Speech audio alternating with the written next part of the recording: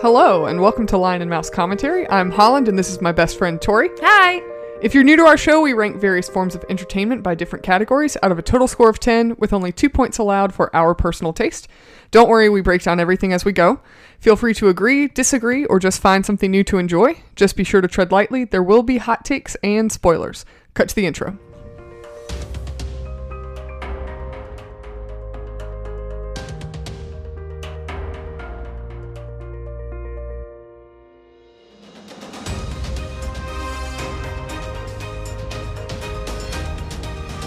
Alright, so today I chose Hadestown for us to review. This is, well, now it's familiar, but it was blind when we picked this topic, and Tori and I got to see it for the first time as part of the North American National Tour. So if this is new for you and you're not familiar with it, I have some facts about this production. So, Hadestown is a sung-through musical with music, lyrics, and book by Aeneas Mitchell. I think that's how you pronounce her name. It tells a version of the ancient Greek myth of Orpheus and Eurydice. However, interestingly enough, when I was researching for this, it actually began as a folk opera album, which was developed in 2006 by Mitchell, which he wrote in collaboration with Michael Chorney and Ben T. Matchstick, who revised a version of this and presented a stage play production in 2007. The original version of the musical premiered in the town of Barr, Vermont in 2006, followed by a production in, I cannot pronounce this city in Vermont, but it's Virginia's, Vermont, I think. Sure. Around the same year, and a tour began in Vermont and Massachusetts in 2007. After the tour, Mitchell was unsure about the future of the musical, so she turned it into a concept album, which released in 2010. Her album Hadestown was released in spring 2010 and got some pretty favorable reviews, and it was described as the story of Orpheus and Eurydice set in post-apocalyptic Depression-era America. And then in 2012, Mitchell met director Rachel Chavkin, and the two started to rework the stage production with additional songs and dialogue, and the new version of the musical developed for the stage premiered off-Broadway at the New York Theater Workshop in May of 2016 and ran through July, following productions in Edmonton and London, and the show premiered in previews on Broadway in March 2019. So, almost a 10-year journey from concept to Broadway. The Broadway production opened to critical acclaim and received numerous awards and nominations. At the 73rd Tony Awards, Hadestown received 14 nominations, the most for the evening, and won 8 of them, including Best Musical and Best Original Score. Dang. Productions of the show have also been in Canada, London, formerly at the National Theatre, and now it actually is currently showing in the West End, or is upcoming, perhaps, for 2024. There was a production in South Korea, and there's a current North American national tour as well. Okay. The original Broadway cast, and apologize for butchering names. Original Broadway cast was Reeve Carney as Orpheus, Ava Noblezada as Eurydice, Amber Gray as Persephone, Patrick Page as Hades, Andre DeShields as Hermes, and then Jewel Blackman, Yvette Gonzalez Nasir, and Kay Trinidad were the Fates. So that's your principal cast. The synopsis of the play, this is from Broadway.com, which, since it's currently in production and still showing, from Broadway.com, it says, "Welcome to Hadestown, where a song can change your fate. This acclaimed new musical by celebrated singer-songwriter I want to say Aeneas, but I'm pretty sure it's Anais I think she's Canadian. Okay. So I think it's Anais Mitchell. And innovative director Rachel Chavkin is a love story for today and always. Hadestown intertwines two mythic tales, that of young dreamers Orpheus and Eurydice, and that of King Hades and his wife Persephone, as it invites you on a hell-raising journey to the underworld and back. Mitchell's beguiling melodies and Chavkin's poetic imagination pit industry against nature, doubt against faith, and fear against love. Performed by a vibrant ensemble of actors, dancers, and singers, Hadestown is a haunting and hopeful theatrical experience that grabs you and never lets you go.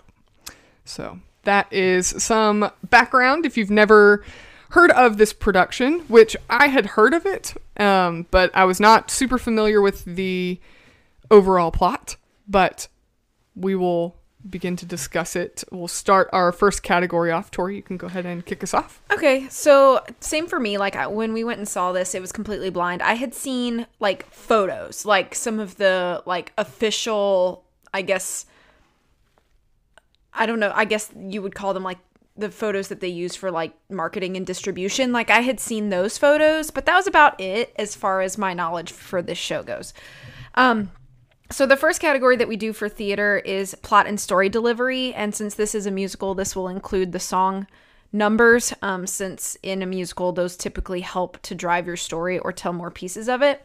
So out of 2 possible points, I gave this 1 point out of 2. I think that you have like a good source here, and the source is the Greek myths. And, you know, I think if you are a nerd in any capacity, you probably had, however brief, some sort of point in your life where like Greek myths were interesting to you. I feel like all nerds in the world had their moment with the Greek myths. Some of us not as deep. I would say that I was probably one of the ones that was not quite as deep into mythology, but I still like appreciated it. It did hold interest for me when I was kind of like late middle school, early high school. So, you know, I read some of those myths, but it's been years and I haven't really touched it since then, with the exception of like Percy Jackson, which we talked about in a previous episode. Go listen to season 1. Yeah. We talked about that in season 1, the first Percy Jackson novel. But you have a good source here for this adaptation, because the myths are stories that continue to like stand the test of time, because you can take a lot of what's in them, and you can apply those to different, like, I guess, retellings in whatever way. You can take the base of the story and put it in whatever context that you want and still sort of get the desired effect. And that's what they're trying to do here. So they took, you know, the story of Orpheus and Eurydice. Sorry, my brain blanked for a second. And they pulled it out of, you know, ancient Greece, and they stuck it into like post-depression time. So you're looking at like mid to late 1930s, early 1940s. And that is definitely reflected in a lot of things that I'll talk about later, such as the aesthetics in music. But it makes me wonder why this time frame, I guess. I mean, I guess it could be any time frame, but there doesn't seem to be any clear reason in the storytelling of Hadestown, like why you might be picking this time frame. And it's not like that has to ever be like an explicit thing said, but I guess I was just sitting there thinking like this could be any time frame. I wonder why they picked this. Was it simply because they wanted to have music that was reminiscent of the era? If so, then okay, like I accept that. But I don't know. It just seemed a little vague in that regard. I also think that the story can get a little blurry. The songs do help you orient at times. But there were a few times where I found myself getting a little lost. I think the ensemble is incredibly talented, and the principal cast, so I don't want to say that it's in any way their fault, but there are moments where everybody on the stage is making noise at the same time, and you can lose some of the story moments because your principal cast may be the one like singing the main line, but then you have your ensemble behind them just like making so much noise and motion, it's hard to follow a lot of like what is trying to be delivered. So I think it got a little blurry at times. I do think that they are pretty good about sort of making sure by the end of a song or by the beginning of bless you, or by the beginning of the next number that you're kind of on the same page again. But sometimes I felt like it was a little messy getting there. It's like it kind of feels like somebody who'd never wrapped a Christmas present before was wrapping it very quickly, and then they just put a really pretty bow at the end, and you're like, okay, like it does the job, but maybe this could have been a little cleaner, I guess, is my opinion of that. I don't mind that they kept the sad ending.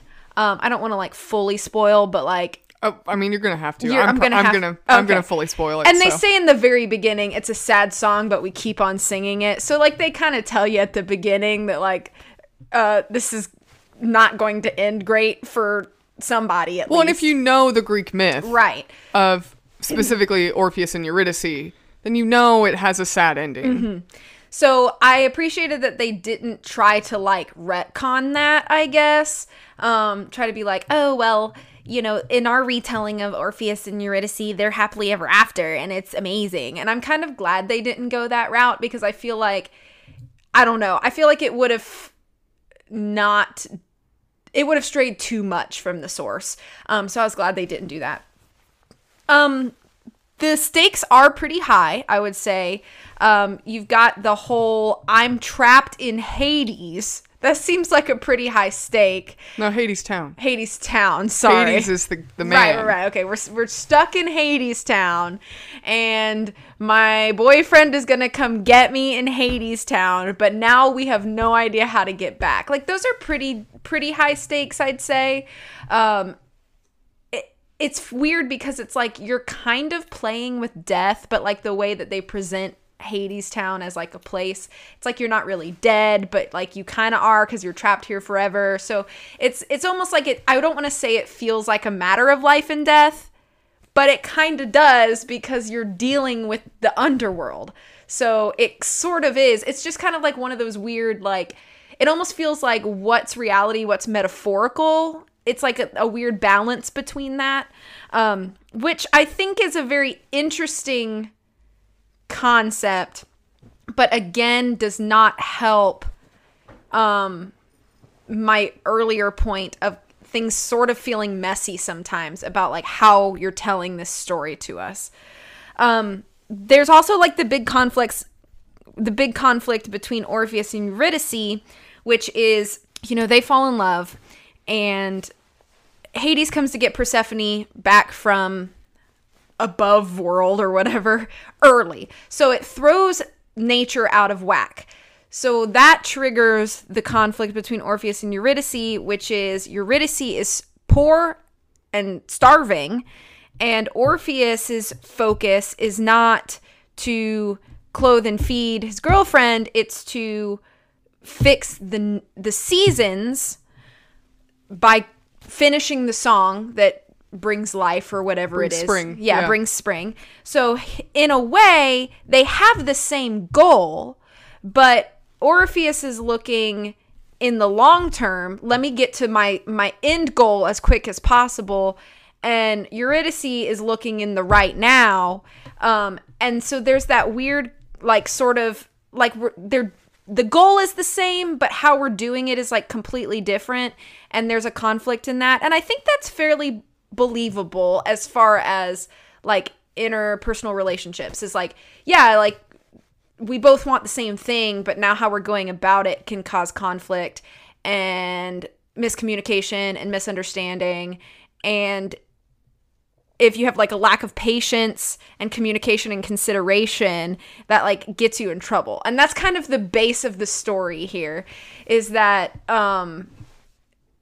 there is no communication because Orpheus is so focused that even Eurydice trying to come to him and have a conversation doesn't happen because he's just too in the zone, I guess. And then her lack of patience causes her to like, well, I got to take this into my own hands sort of thing. So I guess for the most part, like that sort of conflict, I am okay with. And again, it is all taken kind of from your source material, so you kind of know where they're going with all of it. I just thought that overall, the delivery of the story looks and sounds really cool, but perhaps the cacophony of that altogether sort of made the story feel, I don't know, I don't want to say it was rushed, but it almost felt like it moved in such a way that I found myself struggling to really get emotionally attached to anything that was happening on the stage. Maybe that's just me. But I felt like we were way down in Hadestown way too fast. And I think we were way out of Hadestown a little too fast too. And the whole show is only like 2 hours.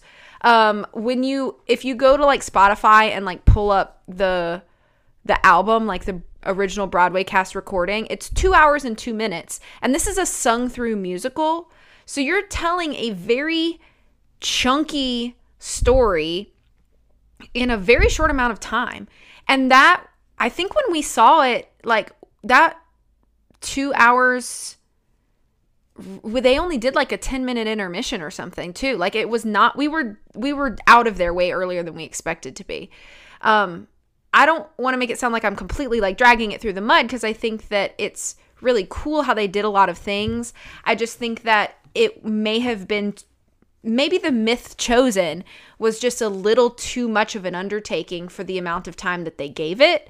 And it would have benefited from either a longer musical, or we choose a shorter myth, or we cut out maybe some of the intro. Like, I feel like there could have been solutions to my little bit of dissatisfaction. And they just weren't there. So it was like, it was good. I just didn't think it was like fantastic or perfect in its delivery. So that's why I gave it 1 point out of 2. Okay. I also gave this 1 point out of 2 for plot and story delivery. I think that overall, like, the delivery as far as the music goes, and I think the music, the hype that the music gets is pretty warranted.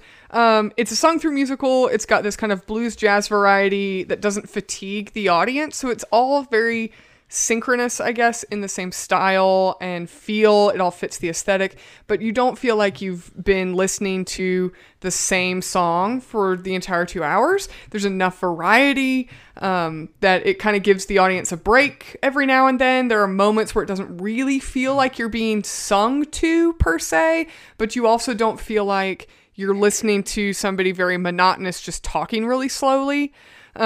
Which I appreciate in sung through style musicals. I think the plot, so there's kind of 2 plots going on in this story, and there's the plot of Hades and Persephone, and then there's the plot of Orpheus and Eurydice. And I think the plot of Hades and Persephone is very compelling. It's this very myth-feeling story where Hades and Persephone are married and live in Hadestown together, and when Persephone comes out of Hadestown, summer occurs, and when Persephone goes back to Hadestown, winter occurs to the rest of the world.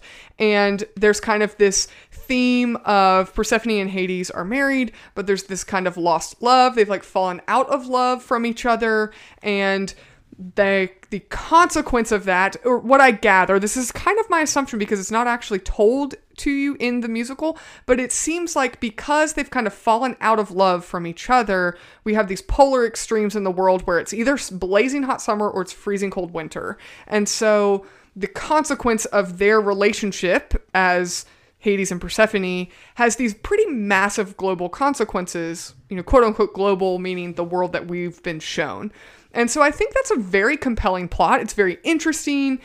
And then we meet this young boy, Orpheus, who says that the gods have forgotten their love, and this song that I will sing will remind them of their love and bring spring back. So bring back the wonderful spring, which is this interim between winter and summer. And now the weather, just the climate and the weather patterns, will be better for the rest of the world because it won't be this stark, blazing hot, scorching summer that burns and kills every crop, or this freezing cold winter where people are starving and can't eat anything. So that's a very interesting plot and it's very compelling.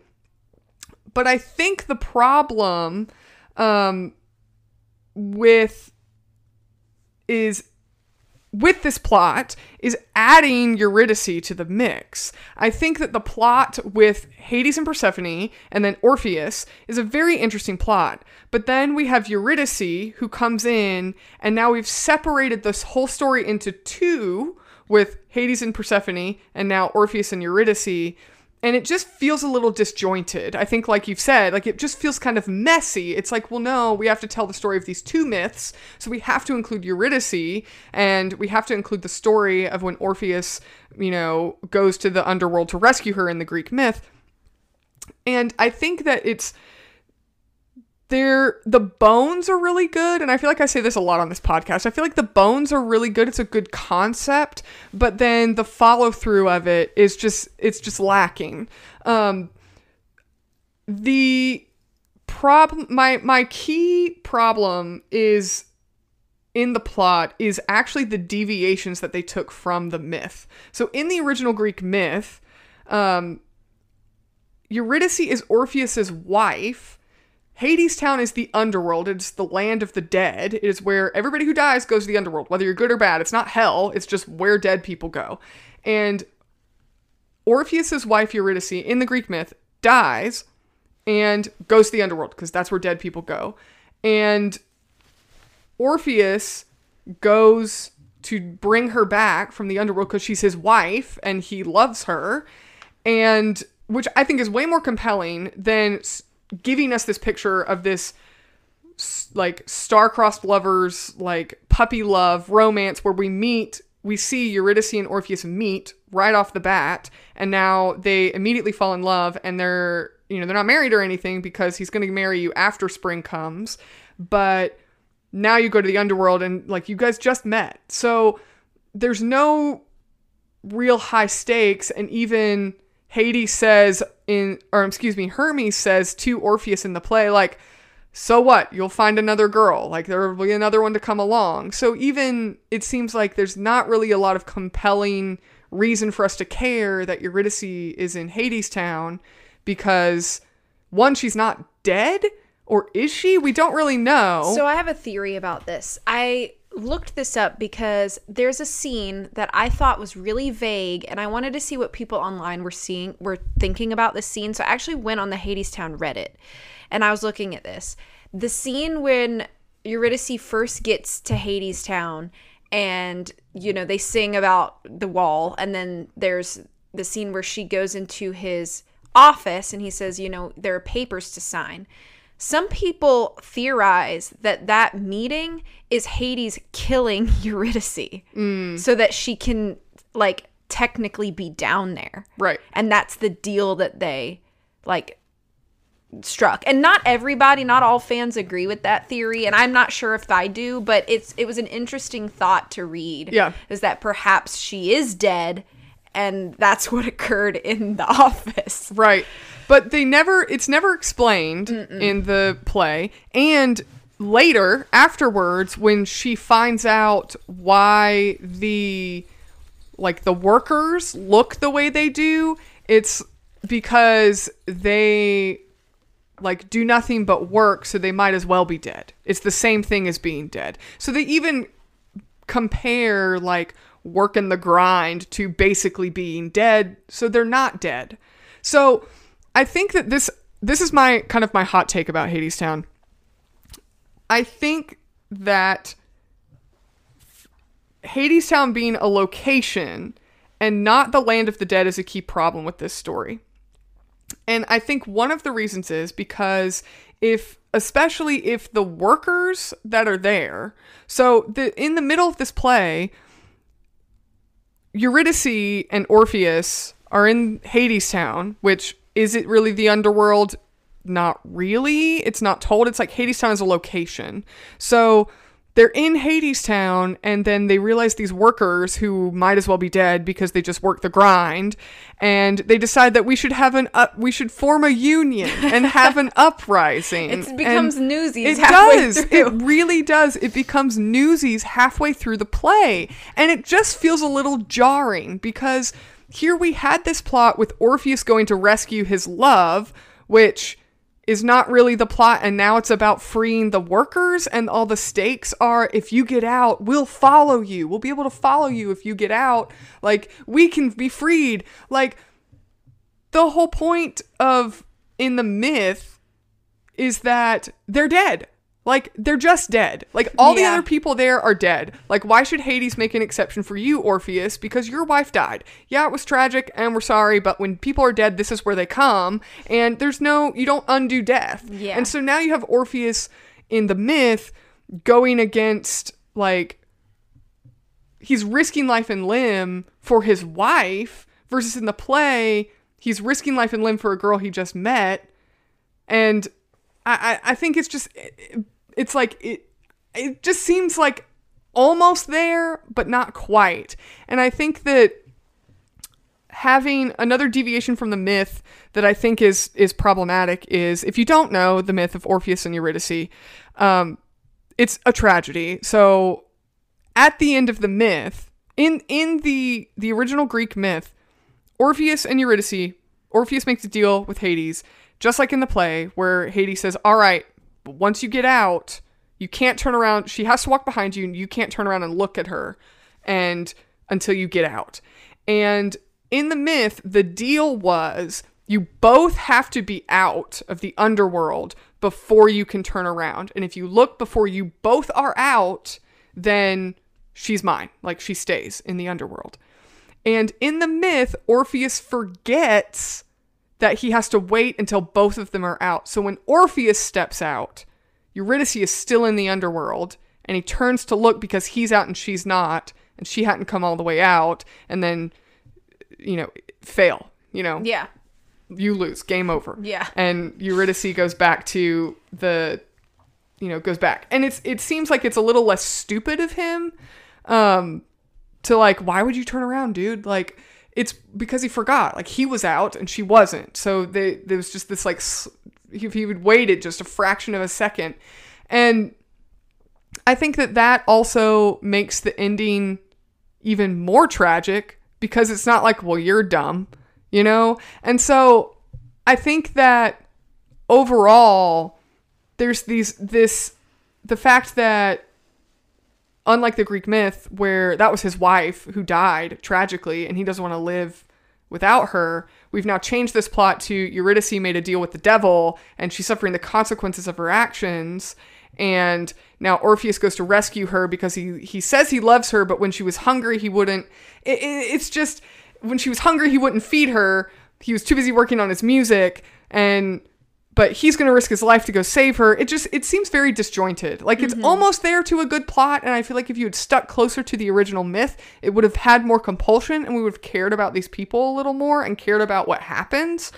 I think that maybe you could have even just mitigated this by just not even including Eurydice and making the plot about Hades and Persephone and the gods have forgotten their love, and focus on Orpheus, this kind of like, keep him like this little hopeful romantic. And he has this very naive but very pure concept of love, and so focus on him and his understanding of that, and writing his song, like, make that the plot. What if I suggest that the way they could have fixed this while keeping Eurydice is that Eurydice does starve to death in the winter because that would be good. Orpheus is too busy with his music, and so so instead of making it where, like, Eurydice made a terrible decision out of her impatience or out of her desire to be taken care of, she does wait for Orpheus, and he does not provide her needs to her, and she starves to death in the winter,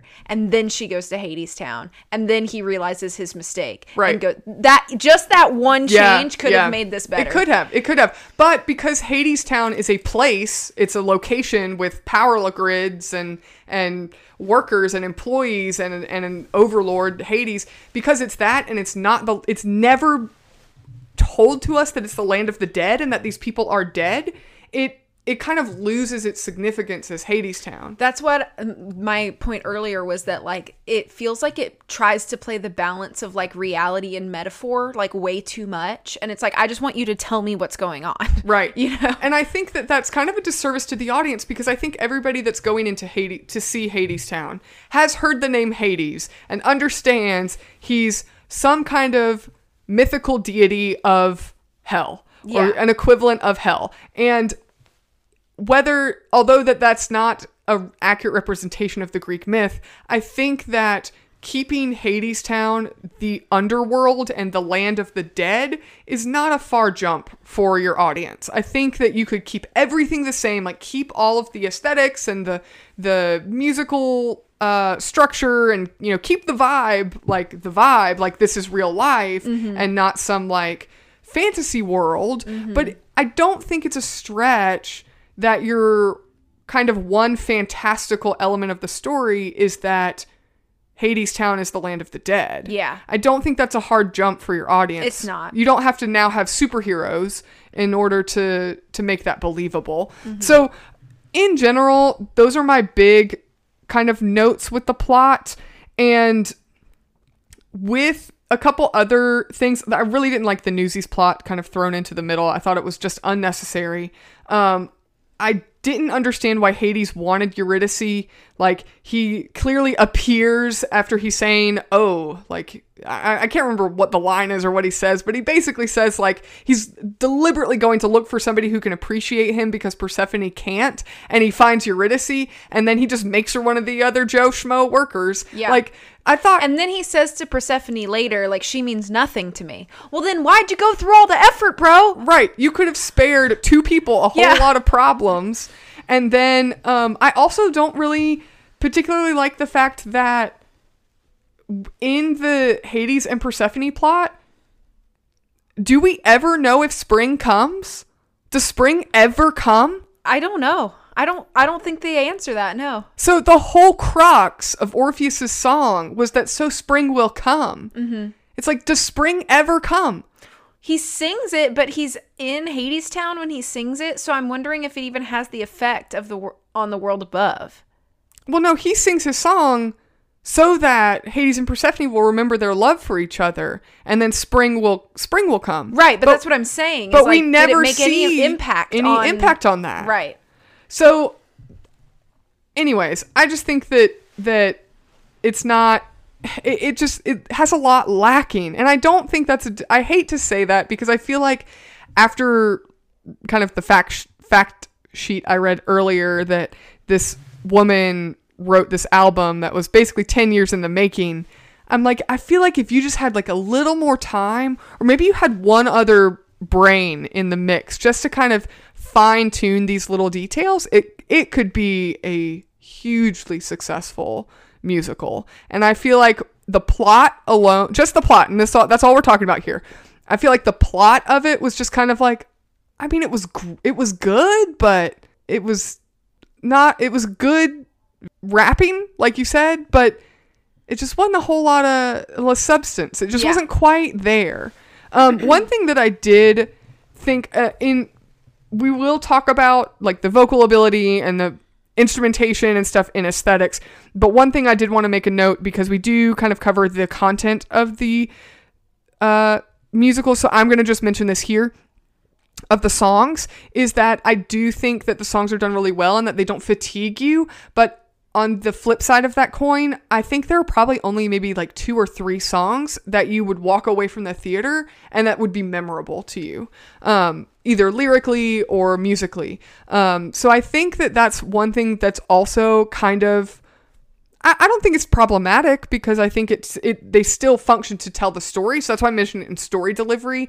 That's just one area where I think that although there are however many songs in this musical, 40.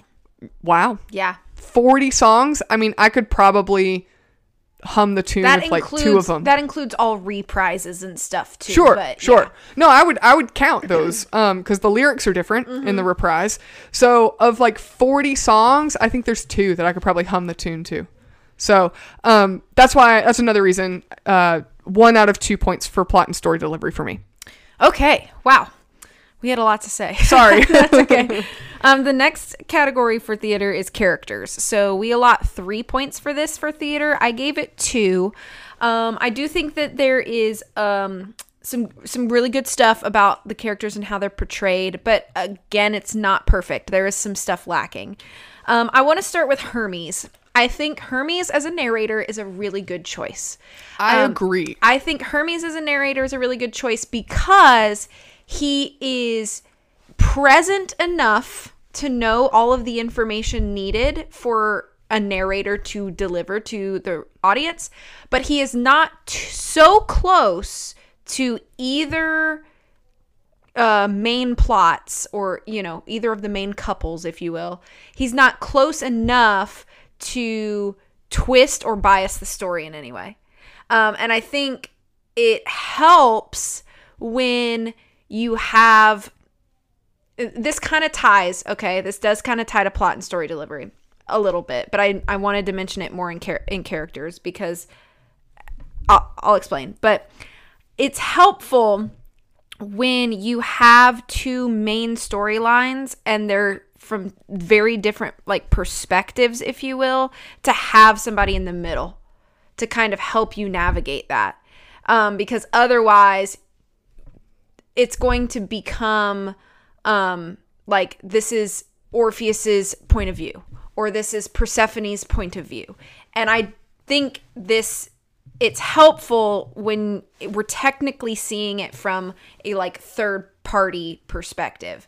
And that way Hermes can give sort of background about what's going on to the characters that he's known for millennia or whatever, because he's Hermes and he's been around as long as these other gods and characters have been.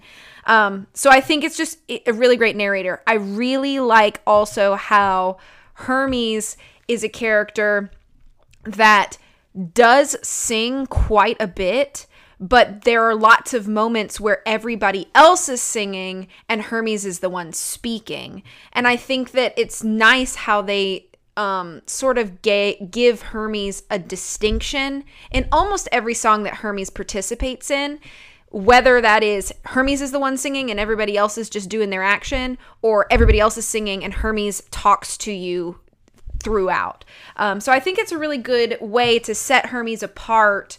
And also the like, I don't even know how to like say this, but like the demeanor of Hermes is very knowledgeable, but also very fun. There's not like a weird, like uppity sort of attitude to Hermes. Like Hermes is telling you what you need to know, but it is delivered in sort of like a fun way that feels kind of like familial in a way. Like, like Hermes is your uncle or whatever, and he kind of talks to the audience like that. And that Hermes does have fun with characters on the stage.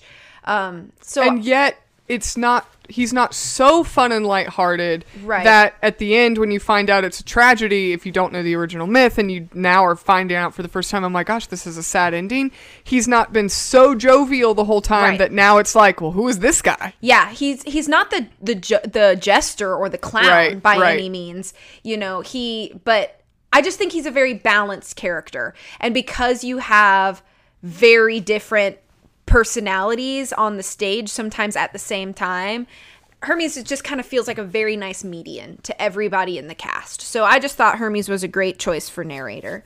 I also want to make a quick note that the orchestra is not in an orchestra pit. The orchestra is present on the stage, and there are interactions between the cast and the orchestra, and I thought that was neat. I liked that in a way the orchestra kind of is part of the cast or part of the ensemble. They just don't dance. They're just there with their instruments, like having a good time. But I thought it kind of added to like almost like the sense of community that's built from like the very beginning of the show, which is that, they hang out in the bar or whatever, or restaurant, speakeasy. The speakeasy. Yeah. Everybody hanging out at the speakeasy. Like, this is just what we do. And we hang out and we have a good time and we drink together and we play music and we dance. And Orpheus busses the tables. And so from the beginning, you're kind of informed, not necessarily in words, but just with everything else that like all of these people are like kind of, this is the community. This is the community. And I like that the orchestra is part of that community instead of something separate. I think one thing I want to say, and I didn't know whether to put this into aesthetics or characters, and I ended up putting this into characters. But your two male leads, other than Hermes, which I guess Hermes is technically a lead, but if we're talking about our main couples here, you got your two male leads. You got Hades and you got Orpheus. And they're written musically polar opposite.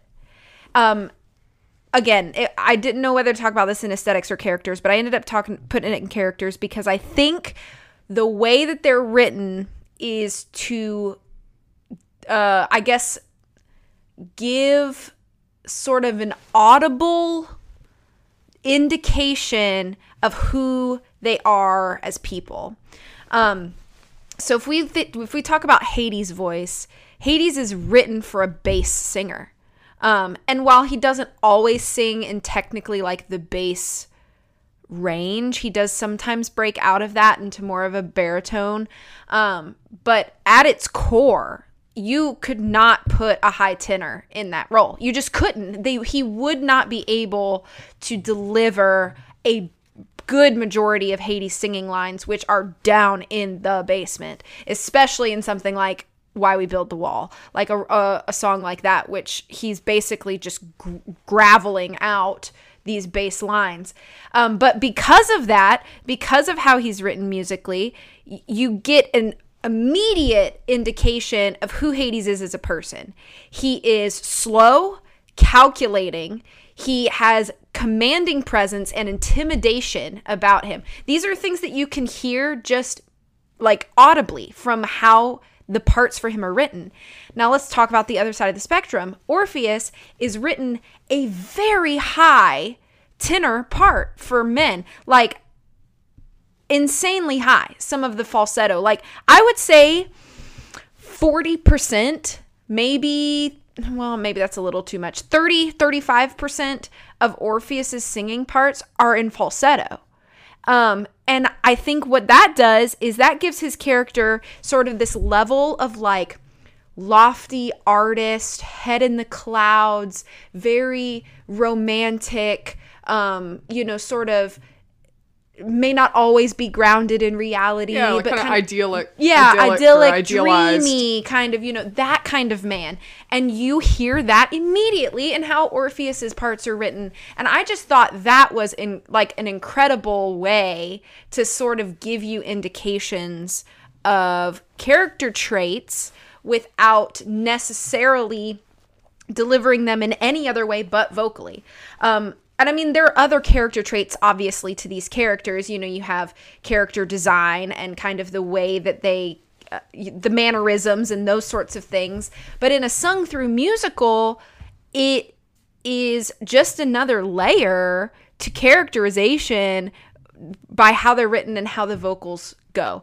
And I think that the people that we saw, which are not the original cast, but the touring cast that we saw, incredible. Like, as far as like, and again, I'll talk about this more in aesthetics, but I bought immediately that like, wow, look at the notes that dude is hitting. Like, I don't know if I could hit some of those notes falsetto, but like he was nailing it. And then as soon as Hades started singing, and I was like, whoa, that bass. But it really does help kind of sell you the characters and like who they are and what kind of ideals they hold. So I just thought that was a really cool thing. Eurydice is very angsty, which I don't love, but I guess I accept it enough because at least she's consistent throughout the show, but I still don't love it because a lot of the biggest problems, and again, this is kind of a piggyback on a lot of the plot notes that we talked about, but a lot of the problems that I think come in the story or come for Eurydice are self-inflicted. Sorry, I hate to say it that way, but because of that, she was very difficult for me to like a lot. And while I'm not saying Orpheus did everything right by any means, I at least liked him more. Like, I don't know. But just something about how negative Eurydice tends to be, or impatient, or almost like, I guess she holds a level of pride that's not appealing, I guess, to me. And so she was just one of the more difficult main characters for me to like. I maybe I might want to bring my next point open for discussion here. How do you feel? Because I'll talk about how I feel. How do you feel about the fact that they have sort of, maybe not completely all the way to, but they have sort of given us a version of Persephone, and she sounds and appears to enjoy imbibing a lot. And I didn't know quite how I felt about it.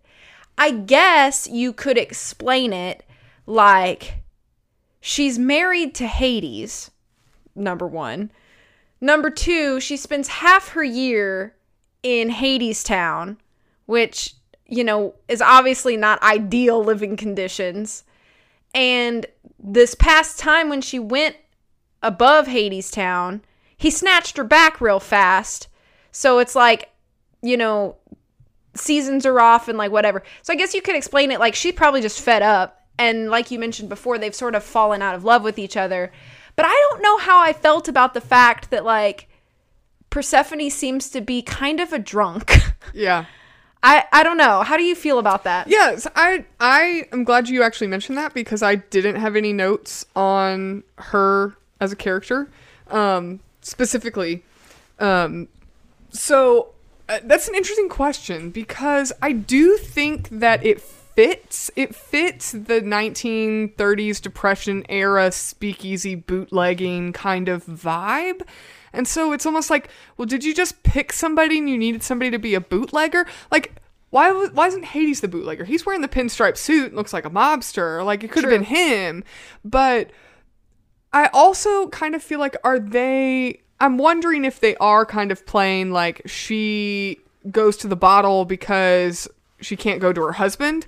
Like, and I don't mean that like provocatively, but like, maybe that's her way of coping with the fact that her husband, well, I mean, there's a lot of it's evident that there's a lot of emotional distance between them, right? So it's like, does she find her comfort in sort of masking all of that?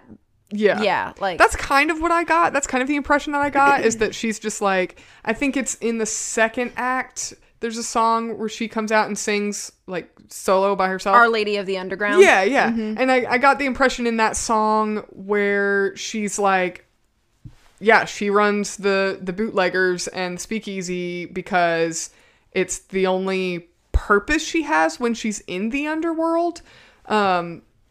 So I don't know, because it's like, I almost feel like it's the opposite of the character of somebody that would be the one that brings summer. Yeah, that's what I mean. So, because like in all iterations that I've ever read growing up of Persephone, she is so opposite to Hades. She's the sun. Yeah, she is the sun to his darkness. She's kind of the warmth to his coldness. Like, and so to see her portrayed as sort of a, you know, at the very least, you know, someone who enjoys an adult beverage quite often, you know, maybe not all the way to drunkard, but tipsy. It just felt weird to me. Like it didn't quite feel like who I would think of when I think of Persephone, you know? But I also think it does kind of fit in this kind of darker toned story that, yeah, she brings the summer when she's above ground. But then when she goes down below, the only thing she has is like her pub, you know? And so it kind of makes sense to me that it's like, okay, she comes up to the summer, she's free, like summer comes, she gets to, you know, see the sun and be in the warmth and, you know, everything's great. And that's who she really is. That's, you know, her truest form, if you will. And I mean, even in the show, she's wearing like a green dress. She has flowers. She's got a basket on her arm. Like it's all just visually very bright and sunny and summery. And then when you see her in the underworld, she's wearing all black. She's in the dark. So it's almost like if you kept a butterfly in a dark room, what would that butterfly look like after 6 months? You know, so I got the impression more of like, this is how beaten down she is. But I also think that that's not completely, I guess, it's not completely the message you want in your story. Yeah. Because if she really loves Hades, then wouldn't she want to be with him for 6 months? Right. Wouldn't that have a different kind, which they've fallen out of love. Like, I get that plot line. Yeah. But I feel like, But generally. I would feel like in general, she wouldn't have to change completely who she is in the underground, unless this is just like after the long, horrible road that they've gone on to get this far. So I didn't really have a problem with it when I was watching it. I kind of saw it as more like, yeah, there's this woman who like kind of, and I think it's a little stereotypical, but like, yeah, this is the woman whose husband doesn't love her and she doesn't love him and they don't really want to be together, and she's stuck with him for 6 months out of the year in prison. So she's going to drink to get through it. So I didn't really have a problem with it, but it didn't really, I think I would agree if you're kind of culmination of Persephone's character is that we don't really know much about her other than that she's like, is she just drunk all the time? Is that her character trait? Yeah, exactly. So then, yeah, I would agree that that's a little bit problematic because we don't see her before and we don't see her after. Yeah, and there are no other significant moments really, except for at the very end when she and Hades sort of have kind of like a reconciliation, and you can see them sort of like they dance together or whatever. But like other than that, it's like that's like the only moment that you see anything significant from Persephone that's not, I'm just going to dance and drink. Yeah. You know, and have a good time because I got to keep my mind busy or whatever the case may be. So anyway, so that was kind of just like my one like note that I was like, I just don't love it. Like, I just don't like that much. I don't know. It just feels like a very flat or shallow choice for her. It does. So, and I do not want to in any way make it seem like I didn't enjoy the actress's performance, because she does, I think you mentioned this when we were there, that like she gives kind of like a Tina Turner vibe, and I really liked that. Like, I thought it was very entertaining and she was incredibly talented, and like the dance style that they choose for Persephone is very indicative to like the time that this is supposed to be set in. So like she pulls it off so well. It was just the character choice, like the way that she was written, that I kind of was just like, I don't get it. Like, I don't get it. Yeah. So anyway, all of that to say, 2 out of 3 points for characters for me. Alrighty. I actually gave this 1.5 points out of 3 for characters. I agree with a lot of what you said, actually. I think that overall, the characters of Perseides, wow. Perseides, that's their ship name. Yeah, that's their ship name. Perseides are really, wow. Man, I bet that is a thing. Probably. Perseides. Well, I think Persephone doesn't sound as good. No. So. Perseides is a little more... Yeah, I like that one. That's the ship name. Man, the characters of Persephone and Hades and their relationships and their dynamic between each other, I think are actually really interesting. I think, kind of like we just talked about, you have... Persephone and Hades have fallen out of love with each other, and, you know, as Orpheus says, the gods have forgotten their love, and we're watching how the effects of these two gods that have forgotten their love has these global consequences, and we have this they have these clearly mythical personalities, and I don't mean that as like a pun, but in the world of Hadestown, they even clearly have these mythical consequences to their actions and their relationship with each other. And Hades in Hadestown is like this business mogul by the time we see him, and he kind of reminds me of Pulitzer from Newsies.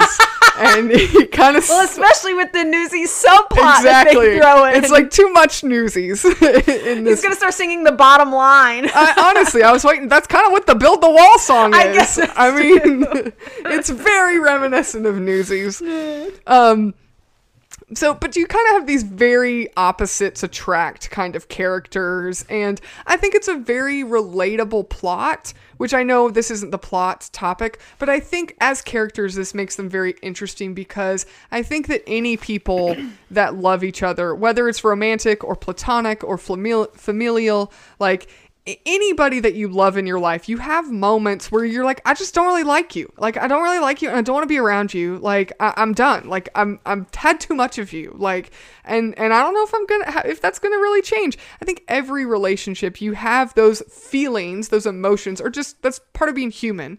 And I think that that's very... But they're gods. Yeah, I know. But we can relate to them because we're human and they may be gods, but let's face it, they're not very godlike.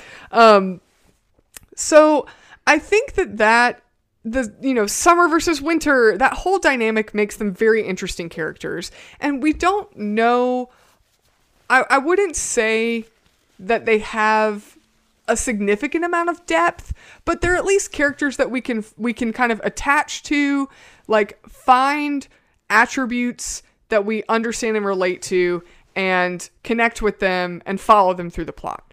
And I think that's important in this story overall. It has to be a pretty character-driven story. It's very much a drama. It's an epic. It's a myth. And so there's not a lot of like mythical battles happening in this story. It's a very drama-driven, character-driven story. So I think Hades and Persephone it's a very interesting story. And I think that the concept of Orpheus bringing spring again makes for an interesting plot, and the characters really drive that forward. My problem with this, I agree with a lot of what you said with Hades. The Fates, I think, are a great characters to have because, again, we're bringing the world of mythology into like physical form in front of you while you're watching this play. And I think the Fates are very interesting characters because they're sort of on this line of like, are these real or are they human portrayals of a metaphor? Because if you watch them through the play, they're the ones like blowing Eurydice's candle out, or they're the ones that are like taking her bag away from her, or they're not that they do this on the stage, but they're the ones that are like making sure a door closes at the wrong moment, or making sure they're always antagonistic on the stage, and yet they're moving the story forward, and it's just very, very interesting. And my question is, are the Fates the real villains here? Like, are they really the ones that are... They're always against all the characters in the story. They're the ones whispering in Hades' ear that you can't let Orpheus go. Like, imagine what would happen if you let them go. Again, Newsies.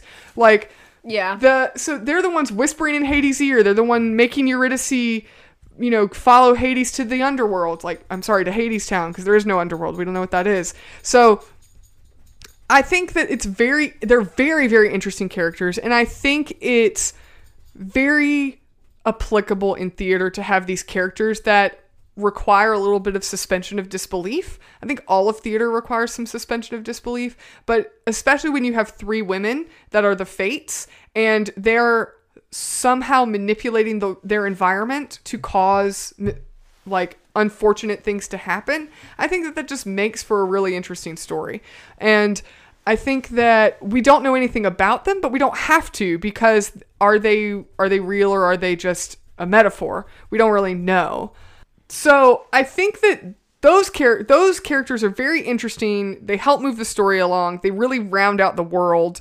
I would say that like the Fates almost serve a purpose in the storytelling similar but different to how Hermes does. Yes. Where they don't exactly narrate, but they have a level of control over the story that a lot of other characters don't. Yeah. So. Yeah. My biggest problem with this play and why I didn't give it full points, and again, the acting's good, the casting's good, the vocal ability is phenomenal in this cast, which we'll talk about in the next category. But Orpheus and Eurydice just are not very interesting. They're just not interesting characters. They're very flat and bland. And I mean, all the Hadestown stands can just come at me, and that's fine because I stand by it. They're just very boring characters. We know nothing about them at the beginning of the play, except we know Eurydice is hungry and she doesn't like it. Like, who wouldn't? I'm sorry. Like, that's not a character quality, that you are starving and you're hungry and you're upset that you're like, who wouldn't be? That's a basic human need, like, to not die. So that's not a character quality. And then I just think it's very stereotypical that she's like, Orpheus, like, literally falls in love with somebody he just saw. He hasn't even met her, but now he's immediately in love with this woman. Like, okay, but he's supposed to be a hopeless romantic. Like, no, that's not, like, are we trying to tell a story about humans, or are we trying to tell a story about concepts? Because these are supposed to be human characters that we care about and follow, not this, like, ethereal idea of, like, a hopeless romantic. Like, Orpheus is not 7 on the playground falling, having a playground crush on somebody. He's a grown man who has this, like, artistic dream that he's going to write a song that will bring back spring and save the world. And then he's like, oh, by the way, I love you and I'm going to marry you. Like, what? Why? Like, at least round it out into the rest of his character that, like, he, has a reason for loving her. We never know why Orpheus and Eurydice love each other. Yeah. We're never given a reason why they love each other at all. There's no basis of their love, except Eurydice says at one point, I think she says that she just really wants security and maybe Orpheus can give her that. He never promises her that. He never tells her, hey, you know what? You're hungry and desperate and destitute, and I really want to take care of you. Like, I know something about you, and I think you're a good person because of these attributes about you that I now know. Like, that never happens. Well, I think the fact that, like, she does crave stability almost more than I think she cares about Orpheus. Exactly. That's the reason I think that she accepts Hades' offer and uses the ticket after he sings Hey Little Songbird to her. Yeah. Because he basically says, I have everything you could ever want and you would never want for any, like, he basically promises her all the things that she wants from Orpheus. Right. Which is not Orpheus. She doesn't want Orpheus. She wants the possibility of, like, just having a secure life with somebody. Yeah. And that's why I think she ends up taking Hades' offer. It's not because she cares about Hades either. It's because she goes, oh, cool. And then she's like, well, I need to eat. So that's where she goes. Right. And that's why the fates say, hey, don't be so hard on her. You'd probably do the same thing too. Mm-hmm. And it's like, I would agree with that.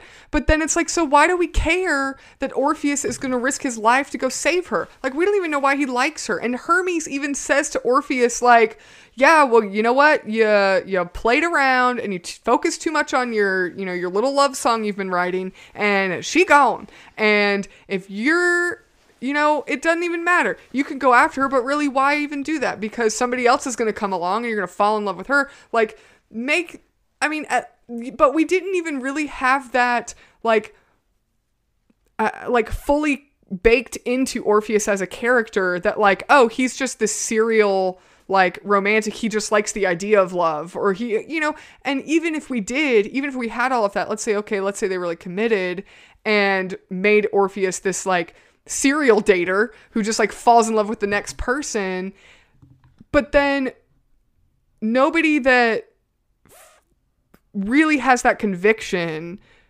would really ever put their money where their mouth is and go to the underworld for it. So now we have this foolish, if we committed to this, like, oh, but he just falls in love with the first person he meets, like, all the time, like, he's just a foolish boy who would never succeed anyways. So if that was the story we were going with, then why don't we just go with that story? Because he's going to fail at the end anyways, because it's a tragedy.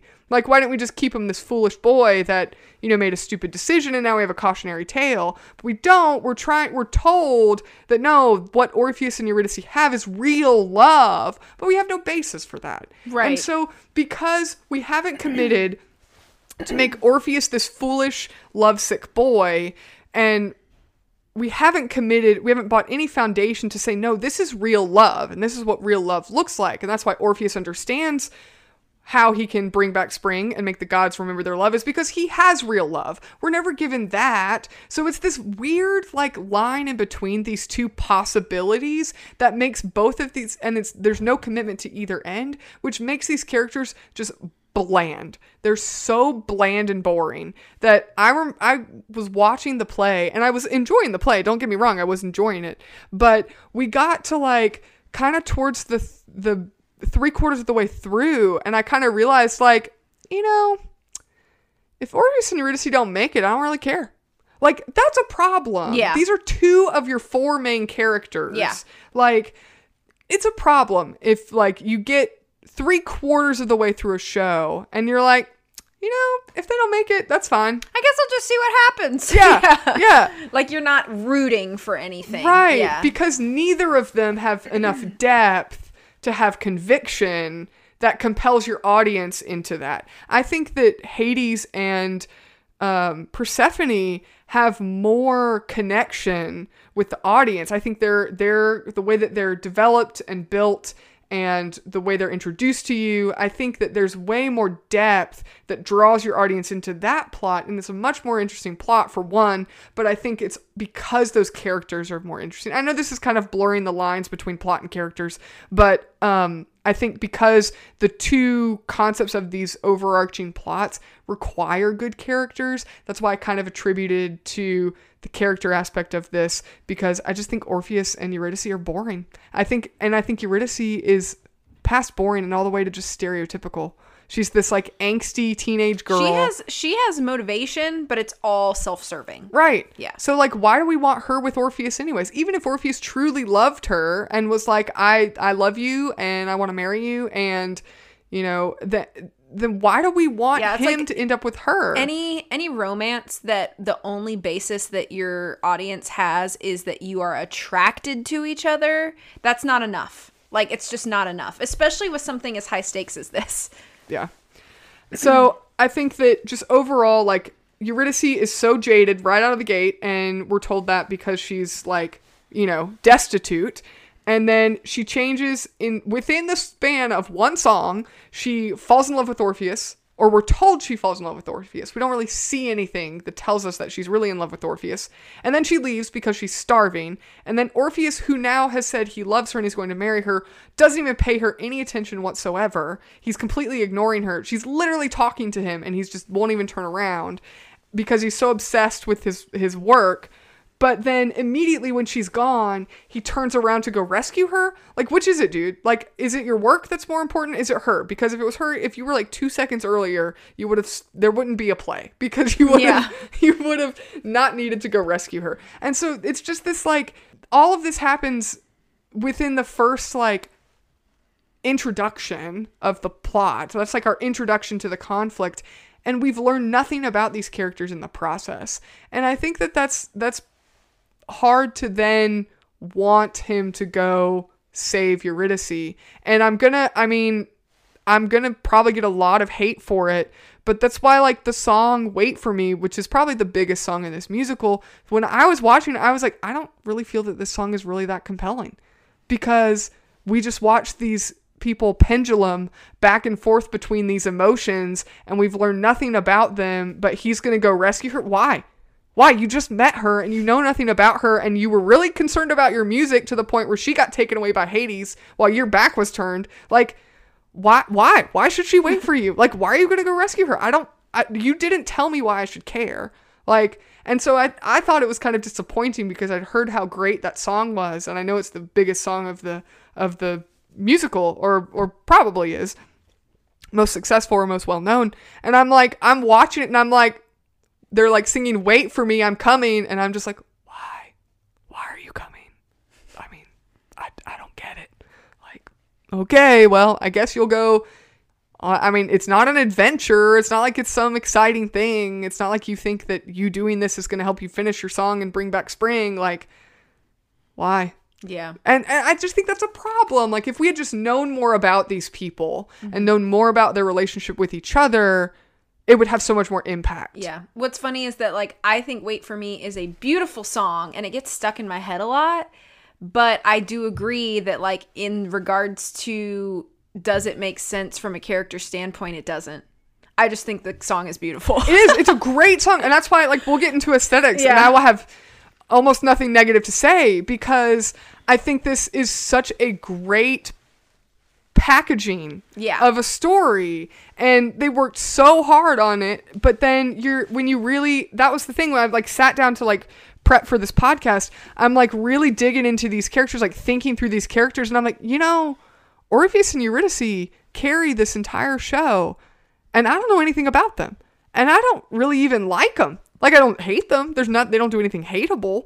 But why am I rooting for them? And so that's why I kind of was a little critical of that, because I think that they're just not interesting. Hermes, we know nothing. Zero. We know zero of Hermes' backstory, except he has a couple throwaway lines, like when he says that Orpheus's mother was a good friend of his, who was a muse. Like, we know a few of these little throwaway lines, which you can't catch watching the first time through. Well, maybe you could, but we know more about Hermes in this play than we know about Orpheus and Eurydice. And I just think that's a problem. And Hermes isn't even a focus. He's not. Yeah. He's a narrator. It's not his story. Yeah.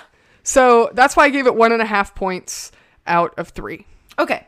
All right. So our next category is aesthetics. And out of 2 points, I gave this a full 2 points.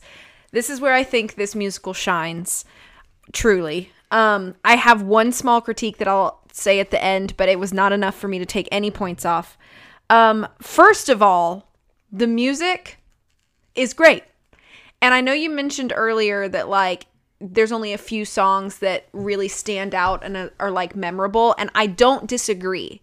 However, I think that the soundtrack is so cohesive that it really helps kind of carry the like same momentum, in regards to like the mood. Like, the mood is just so cohesive, and it does shift a little bit. So like, we have jazz, a big jazz influence through this soundtrack, but then there's also a lot of like moments of like acoustic kind of folk feel in a lot of the songs, like all of the what's the name of them? The epics that Orpheus sings, and they like the song he's working on, very sort of like folksy kind of feel to those. And then when we're down in Hadestown, a lot of the ensemble songs have a sort of like industrial, not quite rock, but like they're a little heavier, like these songs. But they all work together and they all fit whatever you're looking at aesthetically. And I just thought that the sound, just like the sound of the music, just ties into all the visual aspects that are on stage. And I think that's really, really nice. They also play with a lot of like lighting effects. I feel like that's probably, as far as the set goes, the set is very stationary for the most part. There are some parts that move, and I'll talk about that in a minute. But they play the most with lighting, I think, than any other element. And I think they do it really, really well. The lighting and the color of lighting that they choose is always so perfect. They do a lot of like shadow effects, fog effects, which kind of give you these optical illusions. They can hide certain characters and reveal them at will. Lights shine from behind the set pieces, which can kind of like blind you as an audience member for a moment. But I think it overall kind of helps deliver whatever the like visual is supposed to be at that moment. I feel like the few times where they do kind of shine the light into the audience and you kind of like, you wince away from it, it almost helps deliver this feeling of like, I shouldn't be enjoying what's on the stage right now. So even in just those moments, I feel like it was purposeful. It felt like everything was just purposeful. The swinging lanterns that are really famous in Wait For Me, beautiful. And like just the way they just visually add so much depth, and they swing far. They swing up over the heads of those first few rows of the audience. I was surprised. It felt kind of nostalgic for those of you who are, Broadway fans, it felt kind of nostalgic to me of the beginning of the Phantom of the Opera with the big famous scene where the chandelier truly falls and like swings over the audience at the very beginning of the show. It kind of felt like almost like in a weird way, like kind of an homage to that. I don't know if that was purposeful, but it's like what my brain thought of when I was watching that happen. I appreciate all the moments of motion and change that they do because the set is very stationary. I'll go ahead and say my critique now of the aesthetics, even though it's not enough to take any points off. I like set changes. I've always been the kind of theater watcher that I enjoy set changes and furniture coming in and off and stagehands in all black moving things around. Like, I've always enjoyed that kind of thing.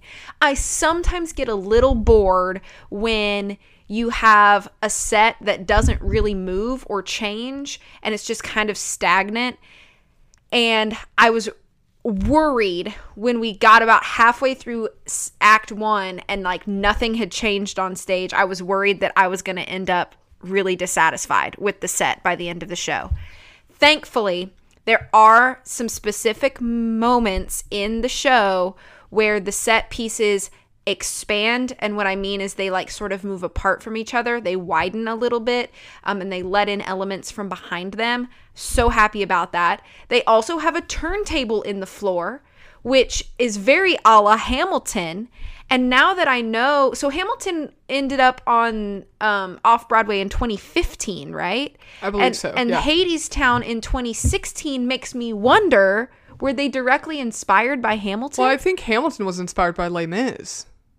You're right. There is a turntable in Les Mis. I forgot about that. So I've never seen Les Mis on stage. I have, and I forgot about that. But I think you're right. I think there is a moving I do remember stage Lin-Manuel piece. Miranda saying, because Hamilton has a dual turntable. Mm-hmm. And I remember Lin-Manuel Miranda saying with Hamilton, he was like, well, Les Mis has one, I want two. Mm-hmm. And so I do remember... Hadestown had two.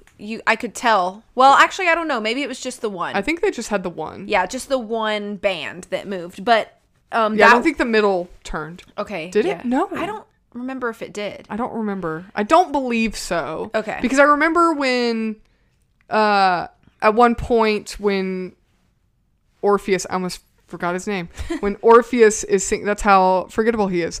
When Orpheus was singing his song to Hades and Persephone, the ensemble is turning around him on the table, and I think he's standing stationary in the middle. Okay. Yeah, so I was surprised to see that start because I guess in my brain I was just thinking like that's a Hamilton thing. I feel silly for calling myself a Les Mis fan and not remembering that that's an element, but either way, I appreciated it because it added some more depth and movement to the set that was not previously there. And so by the end of it, I was actually fine. I was satisfied with the set, and what I thought was going to be disappointing did not turn out to be. So I guess it's not really a critique. I just thought it was going to be sort of near the beginning. Props to the ensemble because the harmonies are incredible.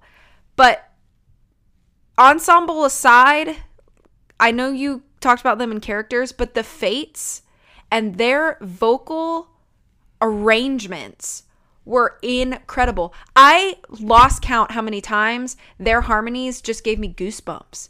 They have all these crazy like minor chords that they hit so perfectly, and there's a lot of like slidey jazz notes that they hit it so good, and like just thinking about it is making me like tingle. But just musically, the vocal ability of the entire cast and ensemble was one of the better that I think I've seen in a while as far as stage production goes. I hate to say this, but we talked about the slight spoilers for our Dear Evan Hansen episode that we had last season, but the vocal ability compared to Dear Evan Hansen. Oh, there's no comparison. Dear Evan Hansen should be embarrassed. They should.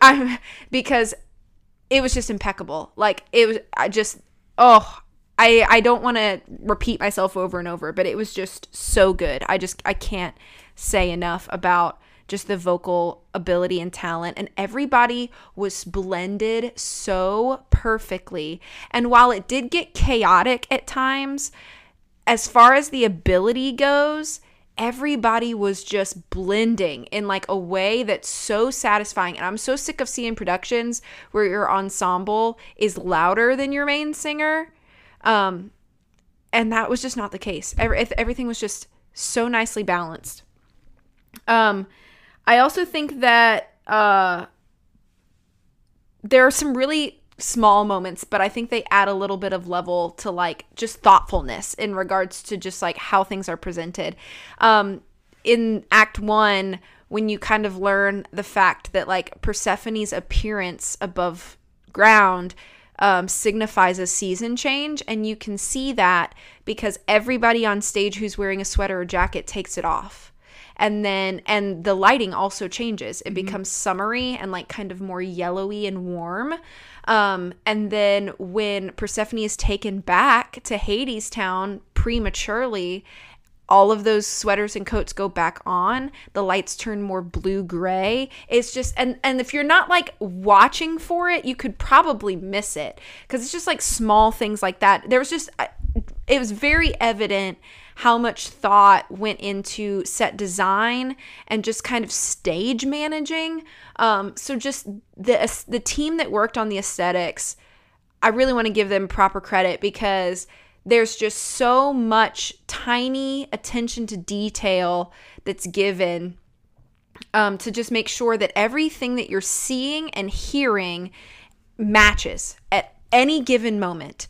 And even if it's not the character that you're focused on in that scene, all other characters or orchestra even or ensemble that's on the stage, it's all matching. Everything matches at all times. And I just really, really appreciated that. So that's why I gave this full 2 points for aesthetics. I also gave this 2 full points for aesthetics. I agree with pretty much everything you've said.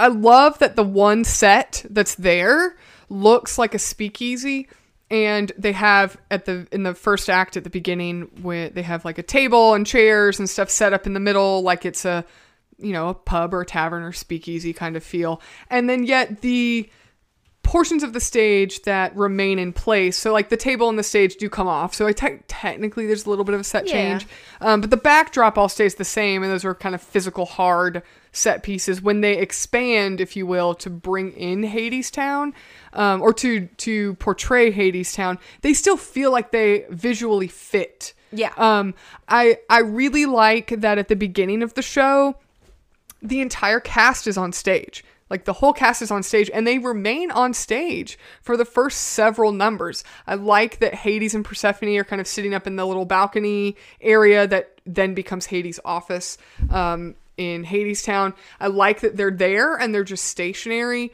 up there for the introduction, if you will, of the show. I think that that's just a great like visual touch. It feels like, I think visually, overall, you could summarize it by saying that this show feels like theater. And in a way that sounds nonsensical, I think if you are a theater goer, you kind of know what I'm getting at, is that it feels like this is what it's supposed to look like and feel like when you go to a theater. That's a really good point. And it does feel like a silly thing to say, but it's almost like if you ever did theater or musical theater growing up, it's like, you know how like there's like the jokes where it's like a theater kid can spot a theater kid? It's almost kind of like that. It's like you get there and you're like, this is how it should be. Like, this is how it should feel to sit here. Right. It all feels, everything is practical. There aren't any screens used, which I love. I've in a lot of modern musicals, screens and technological sets have really become prominent. And I do believe there's a time and a place for that. But it's just so intimate feeling when you walk into a show and you sit down and the stage is all really there. And you sit down and you feel like it's drawing you into the space. Like you're not just sitting in an audience watching a movie screen. You're pulled into the show as a whole. And I think they further do this by immediately, straight out of the bat, Hermes walks onto the stage and he's breaking the fourth wall. He's talking to the audience. Like, you are part of the show now. Like, hey, you're here. We have some gods in the audience here. Like, they immediately just pull you in. And it really, to me, just felt like, oh my gosh, this is like what theater is supposed to be. Like, this is theater. Like, this is really what a theater show is supposed to be, rather than a stage production. So I really liked that. And that's just kind of how the visuals felt on the whole show. I loved that they used a lot of light, the really use of light, like kind of following these themes of like light and darkness. A lot of the stuff you mentioned, I won't go over again, but I particularly liked how the lights changed for the train. When the train came, it kind of blinded you for a minute. Right. I like that when Orpheus is singing about summer, the lights change immediately, kind of incrementally. When Hades mentioned something in Hadestown about like, look, I built this new power grid while you were away, and look how bright it is. Like, lights shine on him, kind of incrementally brightening him when you're kind of seeing him talk about like the power that he now has, both literally and figuratively. Orpheus, when he's walking, taking the long walk out of, I just think that entire structure visually is absolutely beautiful. That when they're leaving Hadestown, and Eurydice is walking behind him, and they start on the turntable and they're walking in place, but because the turntable's moving, you have that constant feel of movement, like you're watching a camera pan with them. And all the fog comes out, everything is completely dark, and then the Fates come out with these lanterns. And the use of that, like, Orpheus never becomes dark, he remains in light. Like, just the technical aspect of this is just mind-blowing when you think about it. Like, and then the way Eurydice disappears into the fog, and she's no longer lit, but we know she's still over there somewhere, like, if you're thinking about it. And the Fates come out with these lanterns, and it just... the whole concept of that is that Orpheus is having these doubts while he's walking, because he can't look behind her or she's gone forever. And you don't just hear all of that with the vocals, but you now feel it because you're pulled into that world with them. And then Eurydice reappears, and then she disappears, and things can move in and out of the fog, and the lanterns kind of flicker and disappear. And it's extremely beautiful, but yet it's also like, if you're familiar with theater, like, I can't imagine how incredibly technical that is. They have to hit their marks perfectly every time, or the magic is kind of ruined. So there's so much of that's just in the lighting and the elements of kind of use of light and darkness that just really are done so well. One thing I like about this show as well, you kind of mentioned earlier about the orchestra being sort of like members of the cast, if you will. I completely agree with that. And then we also have moments that I'm decided to mention here in aesthetics, where the cast becomes members of the orchestra. In a way, one of the Fates plays an accordion, and while they're singing, Orpheus plays his quote-unquote lyre, is an electric guitar. He plays it on stage while he's singing. So you don't just have these actors that are phenomenally talented, and they have incredible vocals. I won't rehash all of that because I agree, the vocals are just fantastic. But now they have to play their own instruments and sing and move on cue and get their lines right. I mean, it's just impressively talented. I can't imagine how many hours goes into rehearsals for things like that. I'm sure you have to drill that stuff until it's muscle memory, simply because there's so many moving parts. If you didn't have it as muscle memory, it would just be difficult to try to balance all of that. One note with the vocals I did want to point out is when Orpheus sees Eurydice for the first time and he's singing to her, he kind of like makes this little flower and he's singing to her, and the ensemble, they're all sitting in chairs behind him and they just sing with him for just a few words. It's just incredibly beautiful. It's like if Orpheus was the son of a muse, it's like other muses are singing with him. It's just beautiful. It sounds beautiful, and it just visually looks very soft, and it was really, really good. I was very impressed. I was not expecting that at all. The costumes are really good. I think overall, nothing is really like stands out, except that I noticed that especially in the first act until we get into Hadestown, the entire ensemble, they're doing all of this choreography and dancing and movement in jeans. Yeah. They're all wearing jeans. Yeah. Like, they're not wearing like dance pants, like yoga pants. Yeah. Or, I mean, they're wearing... Like, there's no stretch or breathability. It looked like that. Old Navy rock star jeans. Yeah. Like, I mean, I have a couple pairs of those jeans, so but you're not dancing choreography in a Broadway show in those. Exactly. Yeah. They got a little stretch, but I mean, that's pretty impressive. Yeah. The costumes overall are just done really, really well. Hermes' costume is great. I love that he's wearing that silver suit. It kind of sets him apart as the narrator. Even though I do think it's a little stereotypical, I like Hades' dark pinstripe suit. And then in the second act, he switches to kind of a white button down with a black vest over it. Little details. I like that the tips of Hades' shoes are shiny. So even those like small aspects of light and dark I like that. Sorry, I don't mean to interrupt, but it made me think about a note that I forgot to mention, which is that I like that there's a difference in what color Persephone is wearing depending on if she's above ground or underground. And I love that, like, when she's above ground and wearing her green dress, she also has flowers in her hair to signify that she brings spring. Yeah, summer, sorry. Yeah. I do think that the lighting in some spots, and this is not a negative, this is just kind of a caution if you're going to see this show. There are some spots, like you mentioned, where the light shines out into the audience, which if you're just naturally like sensitive to light, or if you have, you know, medical conditions with flashing lights and stuff, it's unfortunate that this show may not be the show for you, because there were moments where I'm neither of those things, and there were moments where I was like, oh my gosh, that kind of hurts my eyes. Can you stop shining your headlamps into my eyeballs? You know, the workers in the underground have miner helmets, and so they like flash those out into the audience and things like that. A couple other like negatives that I had, which I did not take points because I gave 2 out of 2. The part...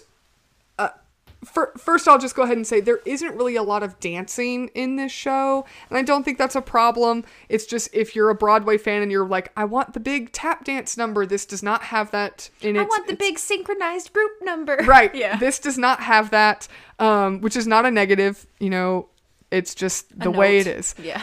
But a lot of it is choreography, very modern choreography, if you will, and one part I thought was almost... I literally had to stop myself from laughing in the show, and it was not an appropriate time. I was not supposed to laugh.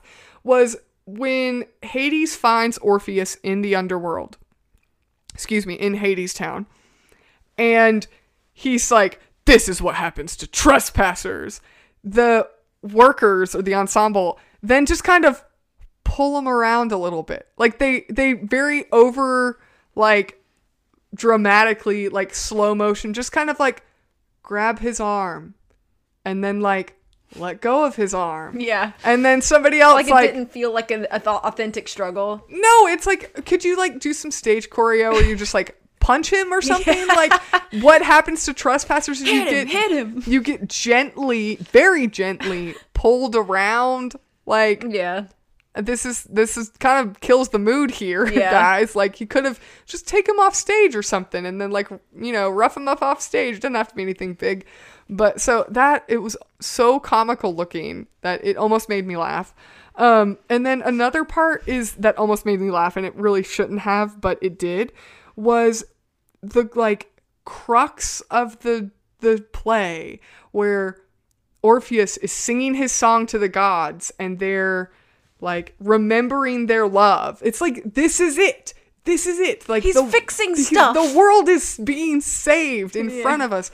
And it's this really impressive moment where Orpheus is in the middle and the workers are like on the turntable moving around him, and they are like singing. There's like this, it's not cacophony, but they're all singing kind of on top of each other, and it's like building, and Orpheus is singing in this falsetto, and the song that he sings is just a bunch of la-las, which is fine. That's not like, I did not have a problem with that.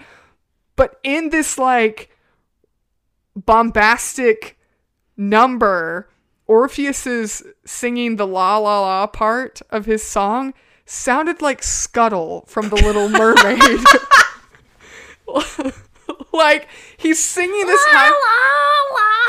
yeah, it did. That's exactly what it sounded like. And I almost started laughing again in the Kiss show. the Girl? Yes.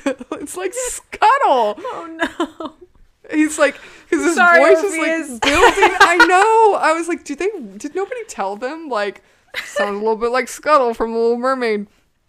But I don't think that was intentional. Maybe it was just one show. Maybe. But I don't know. Maybe it was just that one show we saw. But it was just like, it was just a little bit.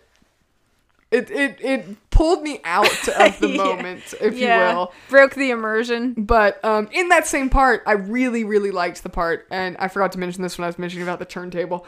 I really liked the number where Orpheus and Eurydice, I think they're in the middle of the turntable, and Hades is walking on the turntable facing the audience, and Persephone is walking on the turntable away from the audience, and so this like juxtaposition of the two of them, just like I just thought that was visually just very stunning. Yeah. Because this confrontational moment where I think Hades is basically saying like, sorry, bros, you're stuck down here.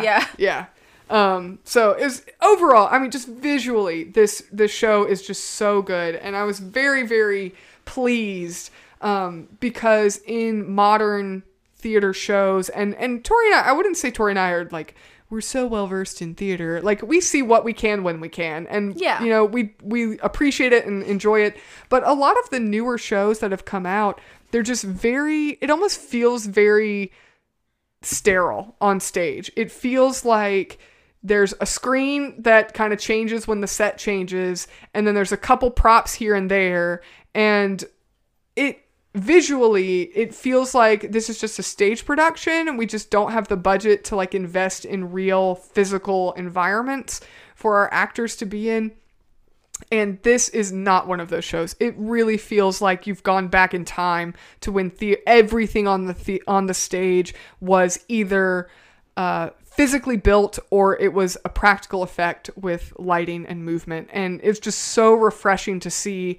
And I think that's what really made me enjoy this show, was just how visually impressive it was. It kind of reminded me of like The Lion King. Like when you watch The Lion King, which go listen to season 1, just everything is really, really there, and just such a good use of practical, physical, like visuals for a theater show. So 2 out of 2 for me. Okay. Fourth category is personal taste and preference. Out of 2 points, I gave this 1.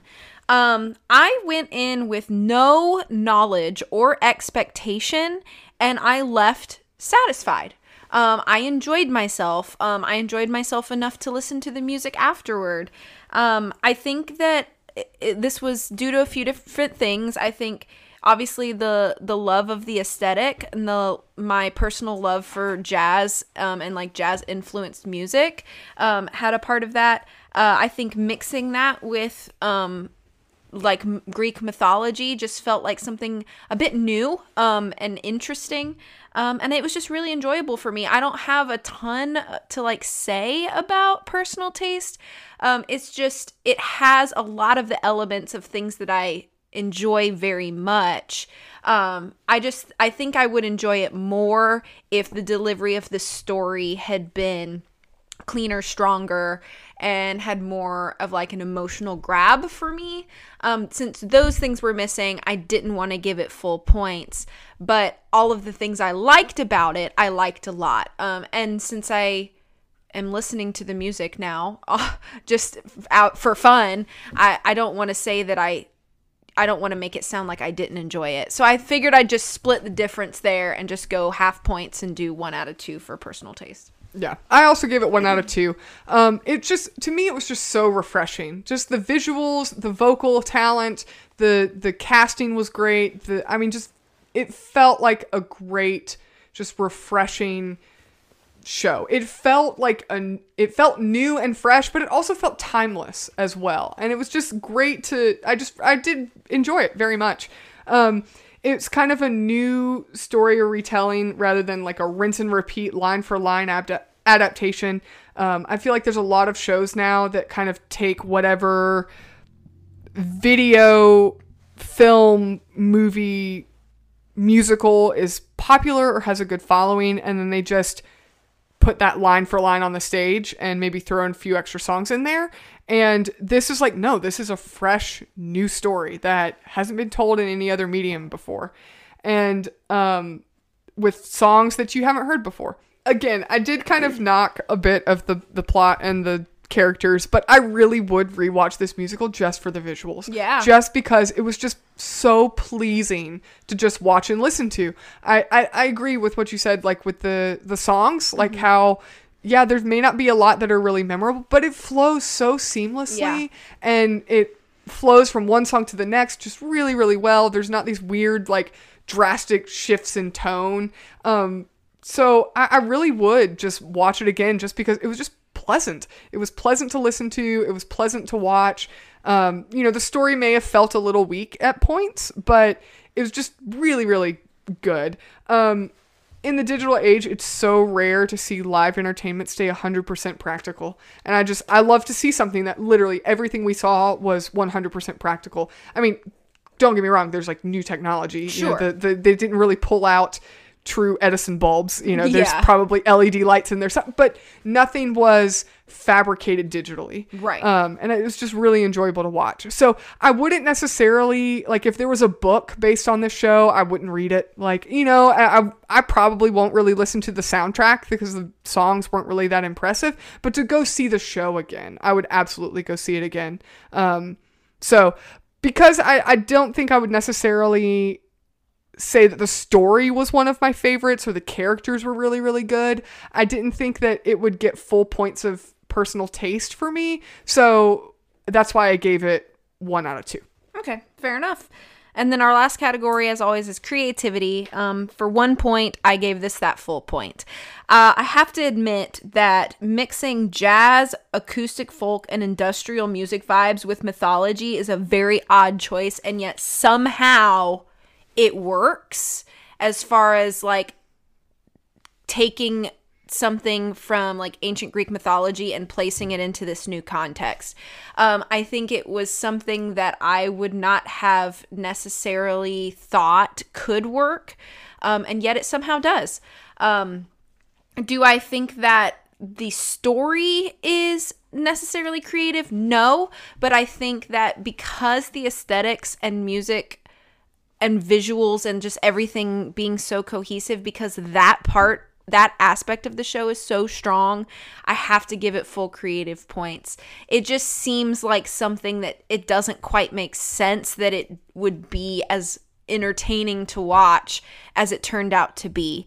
I do think that if this was a category that we gave 2 points to creativity, I don't think I could give it a full 2 points for creativity, simply because I think some of the nuances about the story and the changes and liberties that they made are not necessarily creative. They're more just messy.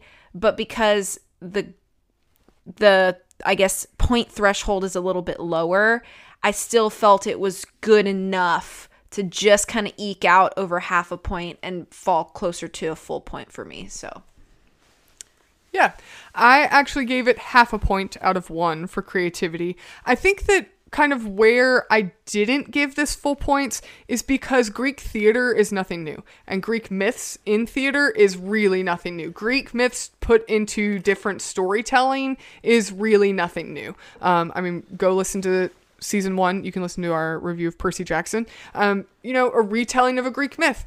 And I don't think that's necessarily, new and inventive. But the way that this Greek myth is told is so fresh in the realm of theater. I think that you could make some comparisons to Hamilton because it's a sung through kind of historical-ish. It takes place in the historical United States.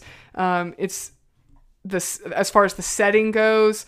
I don't think it's really that warranted though, because it's just done very differently. Like, it's not the same as Hamilton. It's not the same story. It's, but it definitely, I think, appeals to the same audience. The similar audience that likes Hamilton would also probably like this show.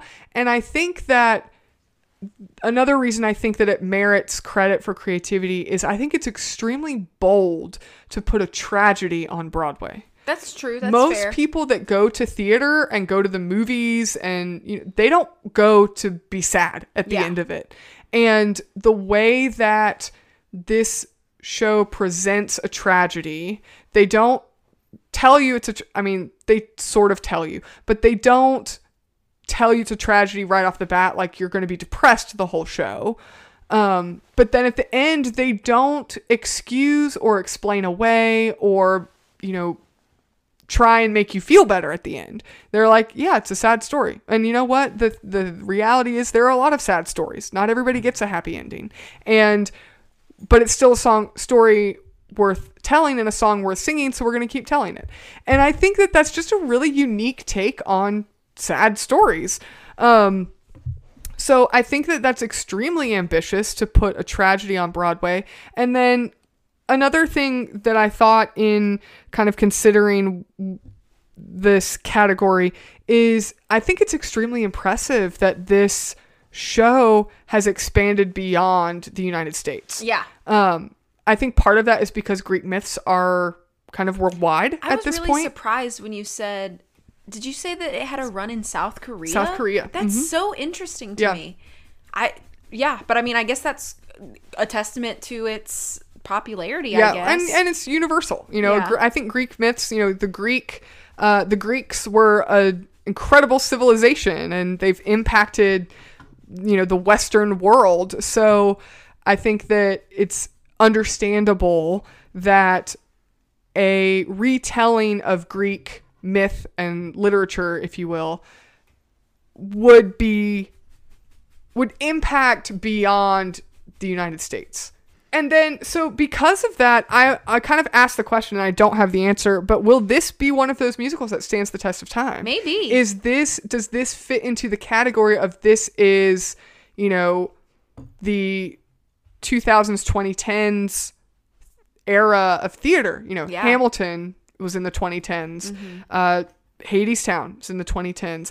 Dear Evan Hansen. Yeah. Is this going to be remembered as what theater was like in the 2010s era. This era? And I think that it probably could. I think it could become, the way that I say this very loosely, so please don't take my word as law, but in the same way that Phantom of the Opera is seen as a staple of theater, mm-hmm. could this be... And The Lion King. Yeah. Could this be another, show to stand alongside those kinds of markers of theater? And I think maybe it could. I think it's too soon to say, and that's why I didn't give it full points. Is it still on Broadway? I believe it is. Is Hadestown still on Broadway?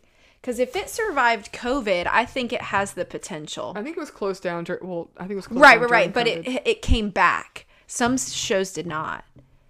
Yes, it's at the Walter Kerr Theater. Okay. Yeah. Then, perhaps it could. Well, but I think and I think also because it's an original story. It's like, for example, the Broadway shows that were really big, pre-COVID.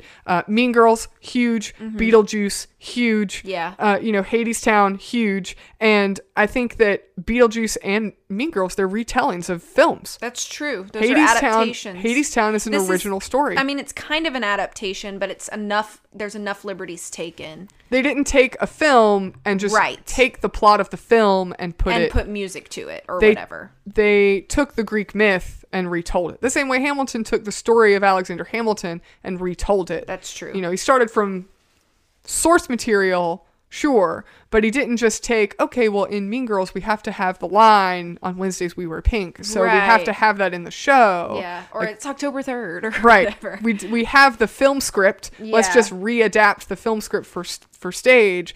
This took, hey, there's the story from ancient Greece. Let's make it into a show. And knowing that it was like a decade-long work before this premiered on Broadway is to be noted as well. Yeah, I think. Commendable. So. Absolutely.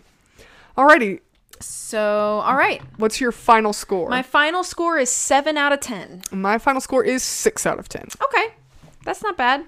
Are you ready for some lightning round questions? Yeah, let's do it. All right. So this first one is kind of a two-part question. Okay. So it's your favorite character, and you can pick differently. So a favorite character story-based, and a favorite character vocal-based, because the vocals are so impressive in this show. So they can be the same character, or they can be two different. Okay.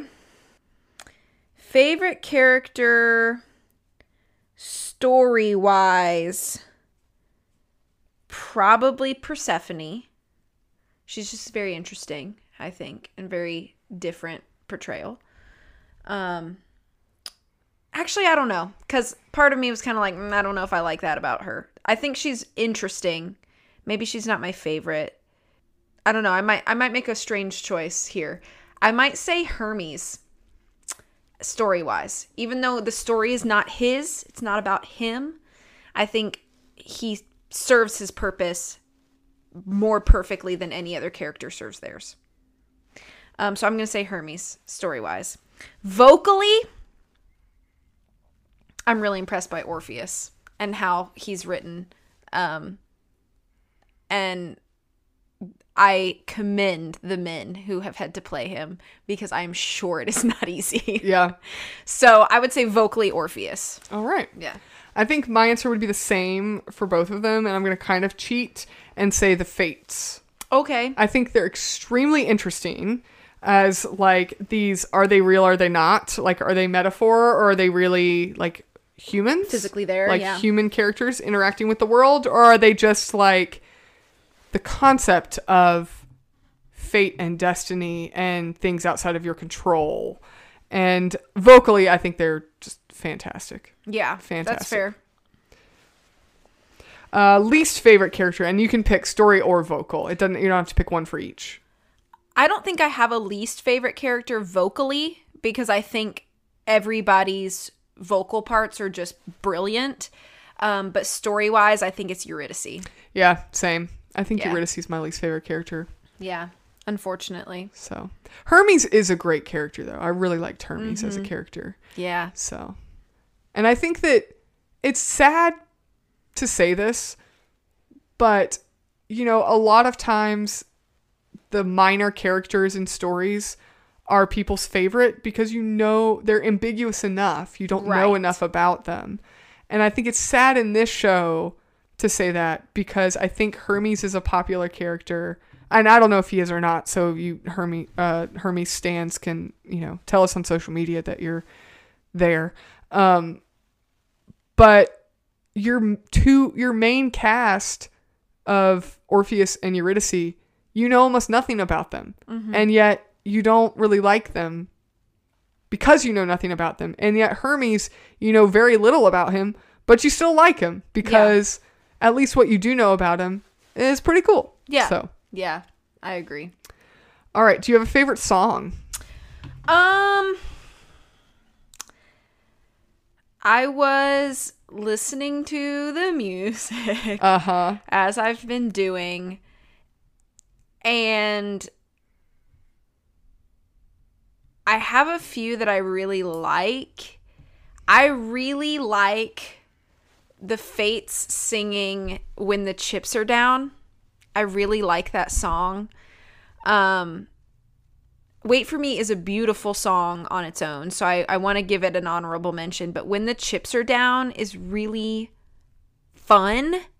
And also, I think it's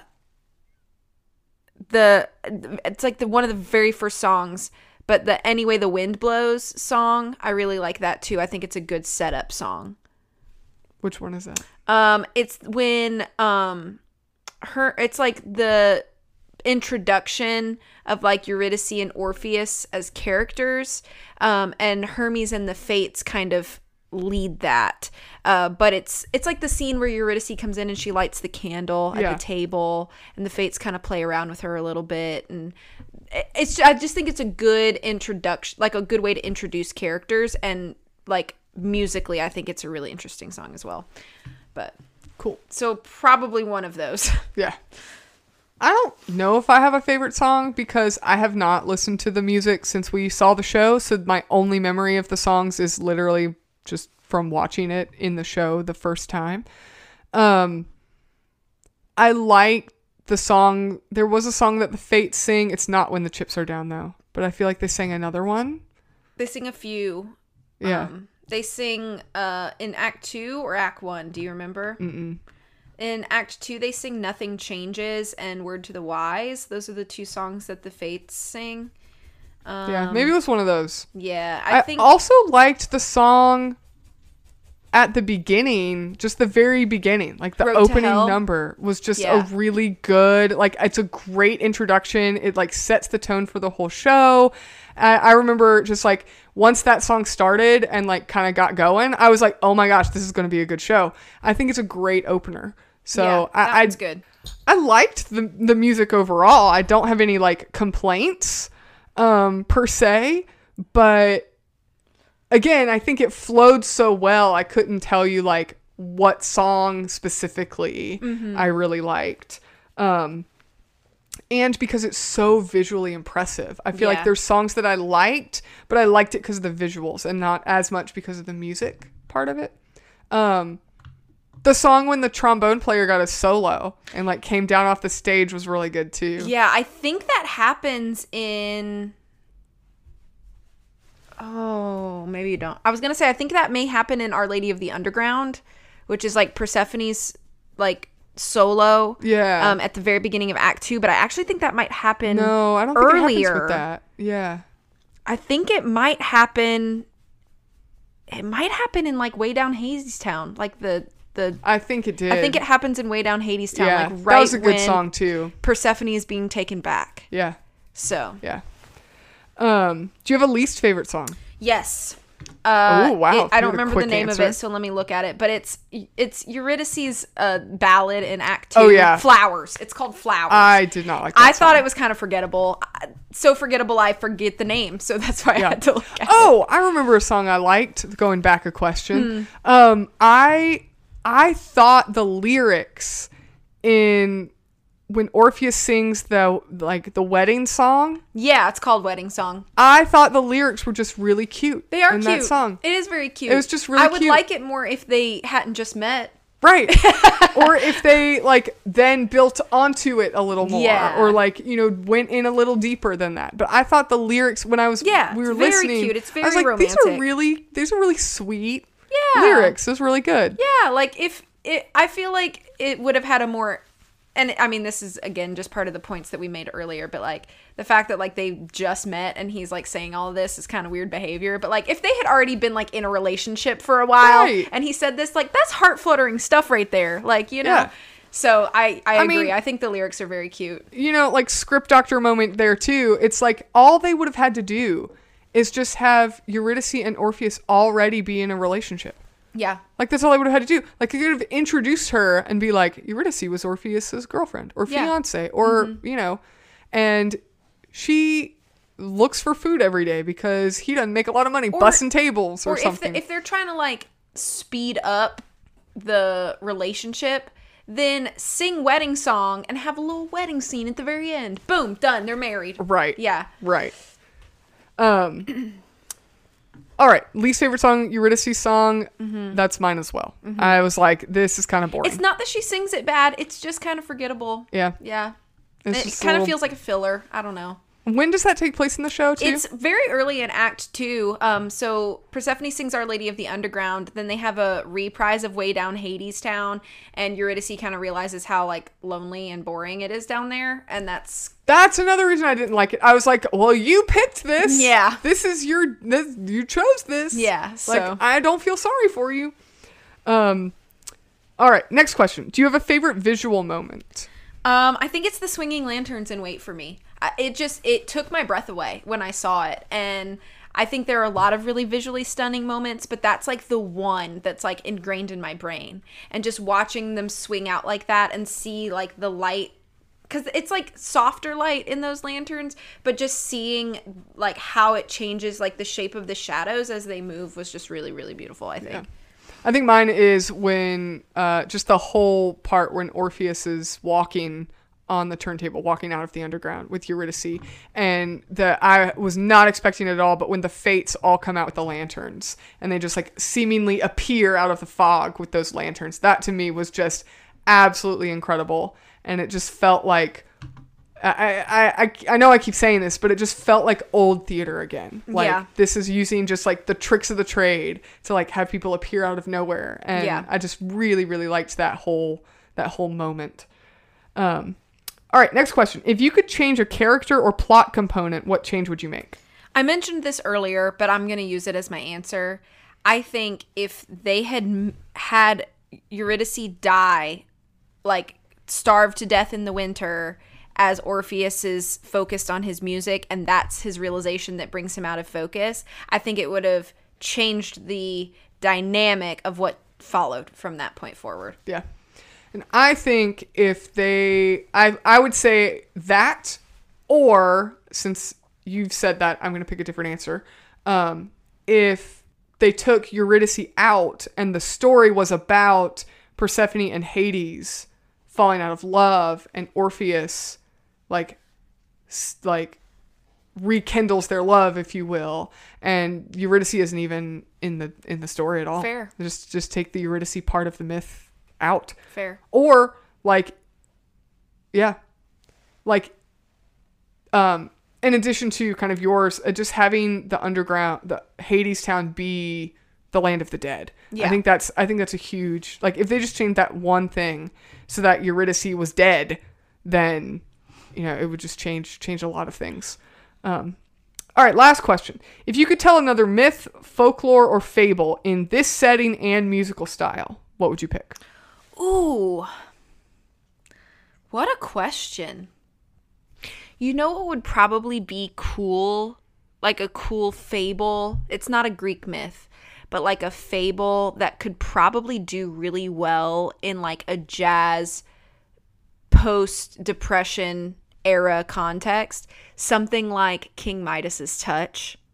Ooh. Wouldn't that be kind of a cool thing? Because like you're coming out of like the Depression and like things are finally starting to flourish again as far as like economically. It could be really interesting to have some like a King Midas character, and just like the his greed and like love of like hunger of money. Yeah, like I think that could do really well, and with like a jazz kind of style, like musical. Yeah, that's a good answer.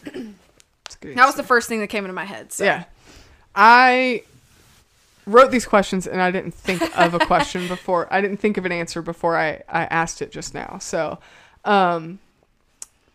I think a good one that would fit.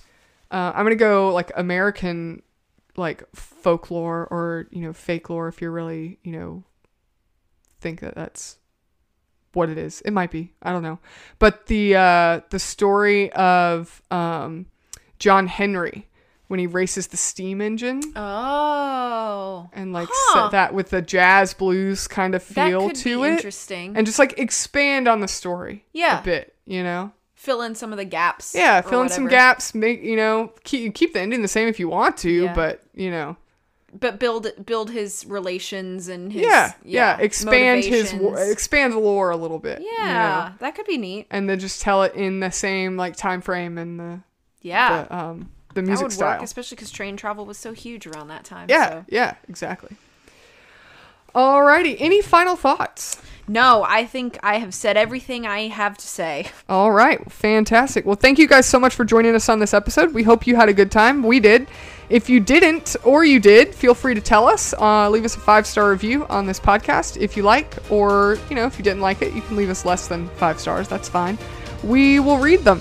either way. If you want links to our show notes, our Patreon, social media, and a suggestion box so you can make a suggestion of what you want us to review next, all of that's available on our website at lionandmousepodcast.com. Thank you guys so much for listening, and we'll catch you in the next one. Bye.